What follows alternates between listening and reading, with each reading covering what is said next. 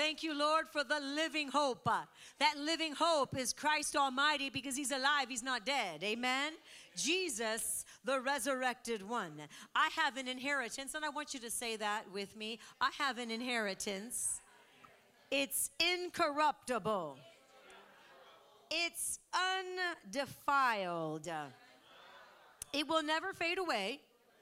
It's reserved in heaven for me. That's my inheritance. That's your inheritance. It's incorruptible. It's undefiled. It will not fade, and it's reserved in heaven. Say it with me. It's my inheritance. It's incorruptible.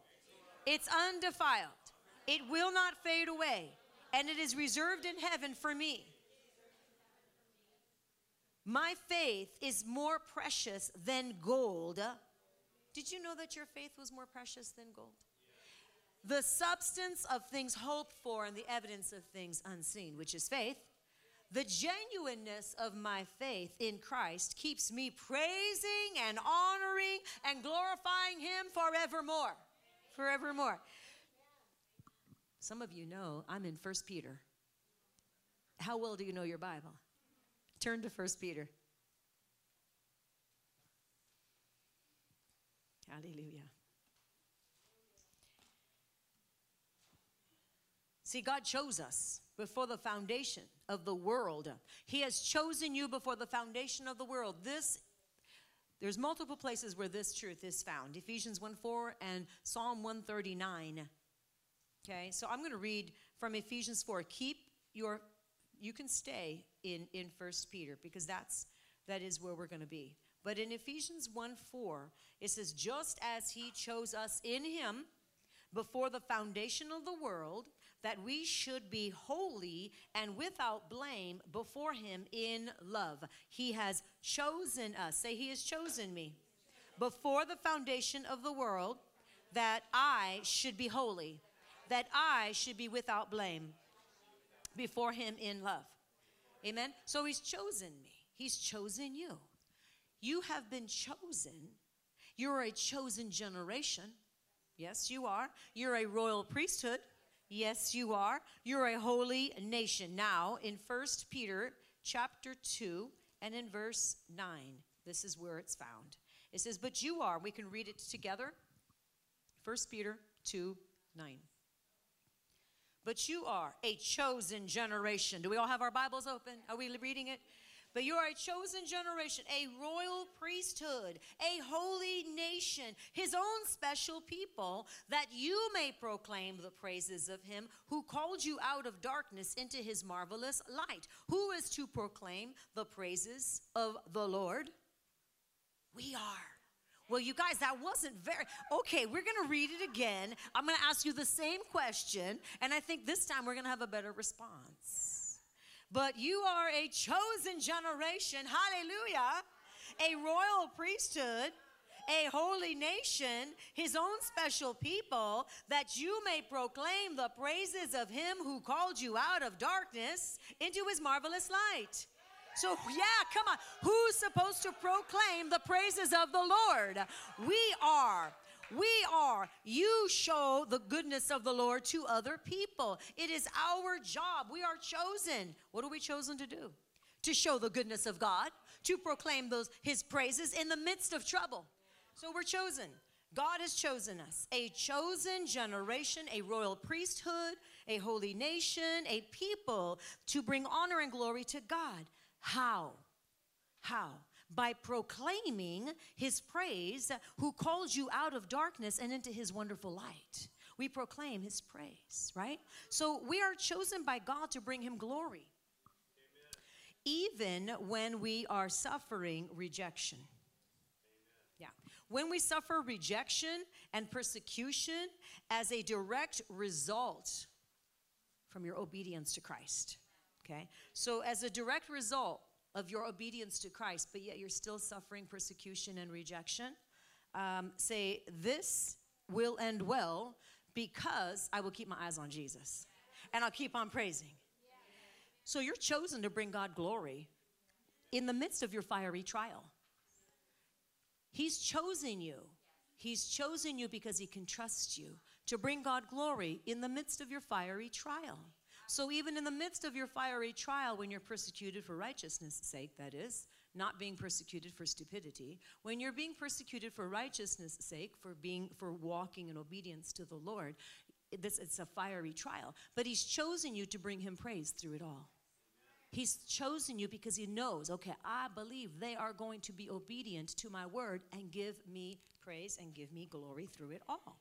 So fiery trials are supposed to cultivate exceeding joy in you. Did you know that a fiery trial, the end result of the fiery trial is actually supposed to bring exceeding joy? It's supposed to bring exceeding joy. Amen. In Psalm 119:67, I love this psalm. It says, before I was afflicted, I went astray, but now I obey your word. Before I was afflicted, I went astray, but now I obey your word. Right? And so fiery trials are going to cultivate an exceeding joy in me because I keep my eyes on Jesus and I keep praising him the whole way through, and we are not going to shrink back or do something anything contrary to giving God praise through it all. A gospel that is preached that tells you otherwise is not the true gospel. Don't need it. Don't want it. I want to read to you. You can turn your Bibles. 1 Peter 4. Let's go to 1 Peter 4 and verse 12. We're going to read starting in verse 12. 1 Peter 4, 12. It says, beloved, do not think it strange concerning the fiery trial, which is to try you as though some strange thing is happening to you. Don't consider it strange. Why is this happening? Why is this? This is strange. Why is this? This is weird. This is odd. Why is this happening? It says really clear here in this word, verse 12, beloved, talking to believers, do not think it is strange concerning the fiery trial, which is to try you. It's to try you as though some strange thing happened to you. Look at verse 13. What does it say? What does it say? Thank you, this side of the room, woman of God. What does it say? I can't even try the other side of the room. Good job. What does it say, verse 13? Rejoice. It says to rejoice. Don't think it's strange. It's a fiery trial. Don't think it's strange. Instead, rejoice. Look at the very next thing. It says, but rejoice. But rejoice to the extent that you partake of Christ's suffering, that when his glory is revealed, you may also be glad with exceeding joy. Say it's conditional. But rejoice. Every time you think, wow, this is a strange happening. What is this fiery trial? Rejoice to the extent that you partake. So to the degree that you partake of rejoicing in Christ, to the degree. Did you pass the test? Are you passing the test? We're going to pass the test. Turn to your neighbor and say, you're going to pass the test. You're passing the test right now. Because to the extent that you partake of Christ's suffering, when his glory is revealed, that you may be glad with what kind of joy?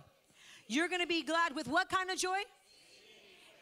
Exceeding joy. Didn't it already say, beloved, do not think it's strange when all fiery trials are happening to you? Do not think it is strange when you suffer for righteousness. Do not think it is strange when you follow after Christ and the heat gets turned up. Do not think it is strange when you said yes to Jesus and you pressed into his word and then it was like, oh my goodness, life was easier before I was saved. No, it wasn't. It was the end result would have been worse, trust me. But don't think it's strange. We have to understand in the kingdom of God, you know, it doesn't always make sense in the natural mind, but we don't operate from a natural mind. We're not supposed to operate from our natural minds. We're supposed to operate from the mind of Christ. So the more that you understand who Christ is and what he's done for you, the more the love of God has literally been just, it wells up on the inside of you because you're in your word and you understand the character and the nature of God. The more that you understand that fiery trial, oh, it's just going to cause me to praise God even more. It's just going to, the fiery trial, first of all, it's under my feet, but I'm not going to stop giving him praise.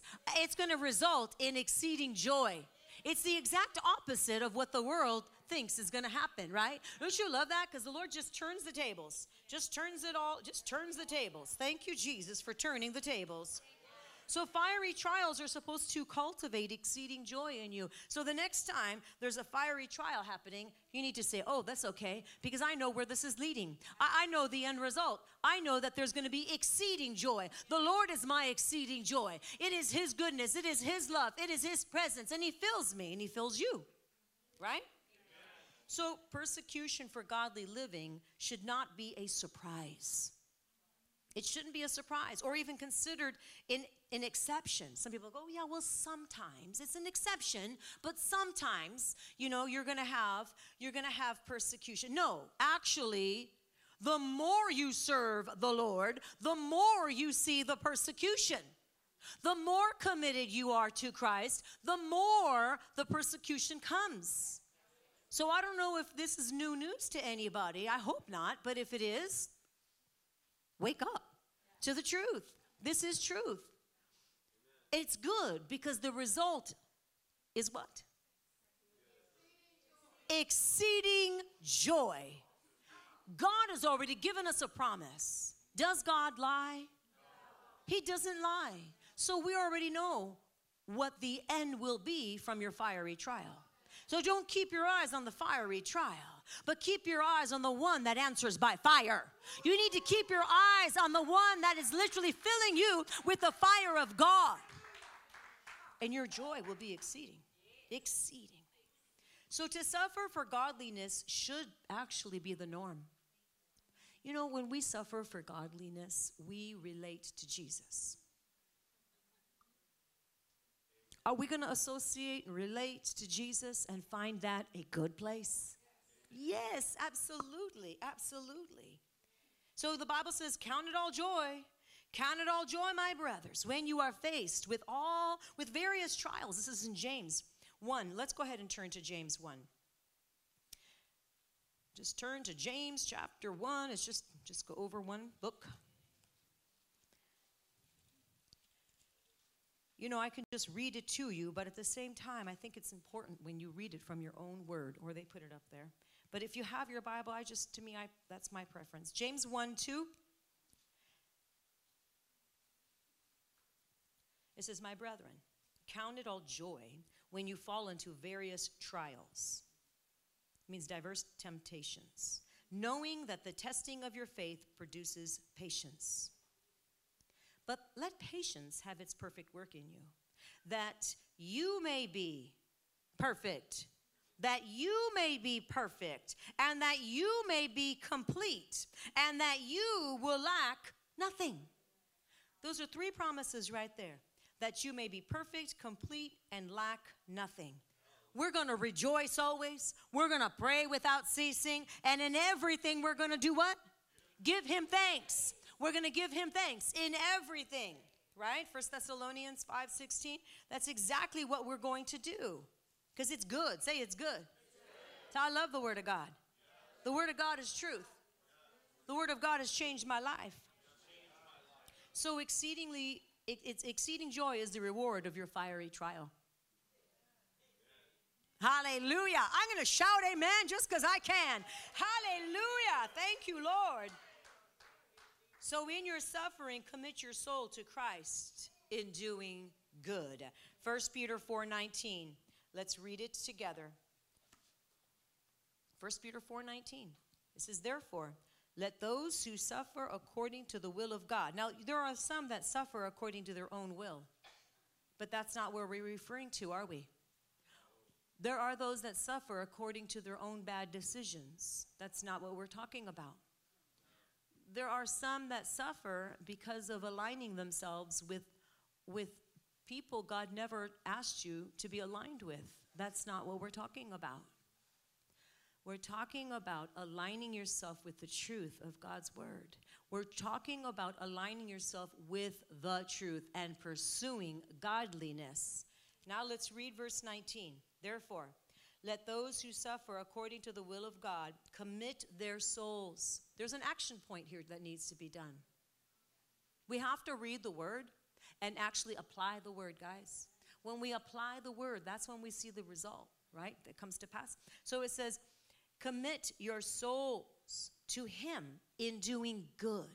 But I kept on doing good, and I kept on, and then it got worse, and then they said this, and then they all left, and they were all rejected. Commit your soul to Jesus and continue to do good. Didn't Jesus do the same thing? And didn't they persecute him? Didn't he commit himself? He is and was Lord, still is, always will be, never change. But he walked on earth. He walked on earth. And when he walked on earth, was he not persecuted? Was he not rejected? Wasn't it all manner of evil spoken and done against him? But yet he continued to do good. Therefore, let those who suffer according to the will of God commit their souls to him, to Jesus, in doing good, as to a faithful creator. Because our hope is not in ourselves, and it's not in any circumstance. It is in the Lord Jesus Christ. It's because we know we commit ourselves to him and do good, because he is the faithful creator. He is the faithful Father, right? So Jesus is returning. He is returning, and his reward is at hand. And you will receive your crown of glory that will not fade away. Hallelujah. It's not going to fade away. Thank you, Lord, that we are going to receive our reward. Say, I'm receiving my reward. Yeah, so Jesus is returning, and his reward is at hand. You will receive your crown of glory that will not fade away. 1 Peter 5:4. 1 Peter 5:4.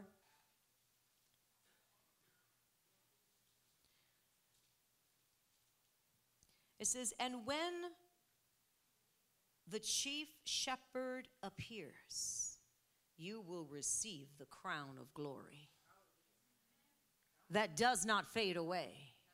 A crown of glory that does not fade away. I don't know about you. Maybe I've been a Christian long enough, but see, that excites me. That excites me. I'm grateful for the crown of glory that will not fade away, of which I'm receiving. And you're receiving too. These are promises that God has spoken unto us, right? But look at 2 Timothy 4:8. 2 Timothy 4:8. Because 1 Peter talks about a crown of glory.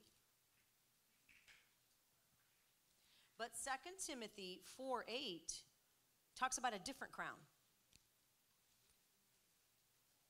Talks about a crown of righteousness. And look at what it says in 2 Timothy 4:8. It says, finally, there is laid up for me the crown of righteousness, which the Lord, the righteous judge, will give to me. Who's giving you this crown? The Lord. The Lord is giving you this righteous crown. Hallelujah. When I read that, and the Lord is giving me this crown, I don't know about you, but it got me excited. Because the Lord is placing this crown on your head. It says, the crown of righteousness, which the Lord, the righteous judge, will give to me on that day. And not to me only, but also to all who have loved his appearing. Hallelujah. Hallelujah. So a crown of glory and the crown of righteousness given to you by the Lord. Only the beautiful, magnificent, incredible Savior, Creator would have come up with such an incredible act of loving kindness and royalty. Only an incredible creator that knows, hey, they're going to go through some fiery trials for doing good, but there's such a great reward. And there's a reward here on earth, but there's also a reward in heaven. There's a reward here, you're going to get that exceeding joy, but also you're going to have crowns in heaven that are placed upon you by the Lord himself. Hallelujah. See, the more that you walk in the Lord, the more you realize nothing else really matters other than what he says. It's what he says. And it matters 100% what he says. Everything else fades away. Everything else, it's like, oh, it might get you down for a moment or two, but it fades away because you shift your focus on the Lord. And you remember how good he is, right? Hallelujah. So it says, therefore rejoice in the midst of trouble, for God gives grace to the humble. He gives grace to the humble. The enabling power of God is grace. The grace of God is the enabling power of God. It's the grace that God has given to those who remain humble. And that's the key, right? Because we know persecution is promised to the believer. 2 Timothy 3 and 12. 2 Timothy 3:12. It's important that you know these scriptures because they will comfort you. Okay? They'll give you that staying power. Look at 2 Timothy 3:12. It says, yes, and all who desire to live godly in Christ Jesus will suffer persecution. That's why we don't count it as strange or, wow, this is a rare occurrence. Why am I suffering all this suffering? No. This is normal. But your normal is going to actually result in God's beautiful works of righteousness here and now, not just one day when you get to heaven, because you're going to learn how to take that which is difficult and let God show you his beauty in and through it all. You're going to be able to be healed, walk as a saint, one that's on fire, one that sees from the heart of God in the midst of the fiery trial, and give him praise no matter what. And when you're one that gives him praise no matter what, it's like your life here on earth starts to completely transform. And that's not to say there's no persecution. Oh, that will come. We're promised persecution. It just can't get you down anymore. It just can't keep you down anymore. Remember, as much as you have partaken in this. So therefore, there is something we need to do. So there are some that are going to experience more of that peace of God in the midst of their fiery trials. And there's some others that are not going to experience as much simply because they're not partaking in what's available for them. God doesn't play favorites. It's not because he's trying to withhold from you. It's because we, as mature believers, need to remember this fiery trial is going to turn out for my deliverance. This fiery trial is going to literally hear the sound of praise coming forth from this vessel. Amen? Speak to your fiery trial the praises of God. Literally. You speak to the fiery trial, all the praises of the Lord, my God. Yes, persecution is promised, but so is the goodness of the Lord. So is the blessing of God. See, people get stuck. People get stuck in the fiery trial, and that's the enemy's expectation, by the way. He wants you to get stuck in there. Your mindset's stuck. Oh, why is this happening? When is this going to end? Well, what about, Lord, I'm going to praise you through it all. It doesn't matter when it's going to end because I already know I am victorious. I already know that I'm getting the crown of righteousness. I already know that, Lord, you have clothed me with garments of praise. I already know I am the victor. I don't need to wait to see. It doesn't have to be obvious. It doesn't have to all turn for me to praise you. Hallelujah. So exceeding joy is what follows correctly handling the fiery trials. Yeah. Exceeding joy. It's what follows when you correctly handle the fiery trials, which means we could not handle them correctly. Let's go to Matthew 5. Matthew 5 and verse 11 and 12. It says, blessed are you. I should just love the words of Jesus. Blessed are you. Yes. When they mock you, when they insult you, when they criticize you, when they curse you, when they revile and persecute you. You can add all those words in there because that's what it means. And they say all kinds of evil against you falsely for my sake. He says you're blessed. So I'm blessed. I'm blessed. Rejoice. Oh, there it is again. Rejoice and be what? Exceedingly glad. Rejoice in the most difficult time. Rejoice. Not just rejoice, but be exceedingly glad. That means more glad than you thought you could be. Exceedingly glad. Above and beyond glad. So rejoice and be exceedingly glad, for great is your reward in heaven. Great is your reward. Hallelujah.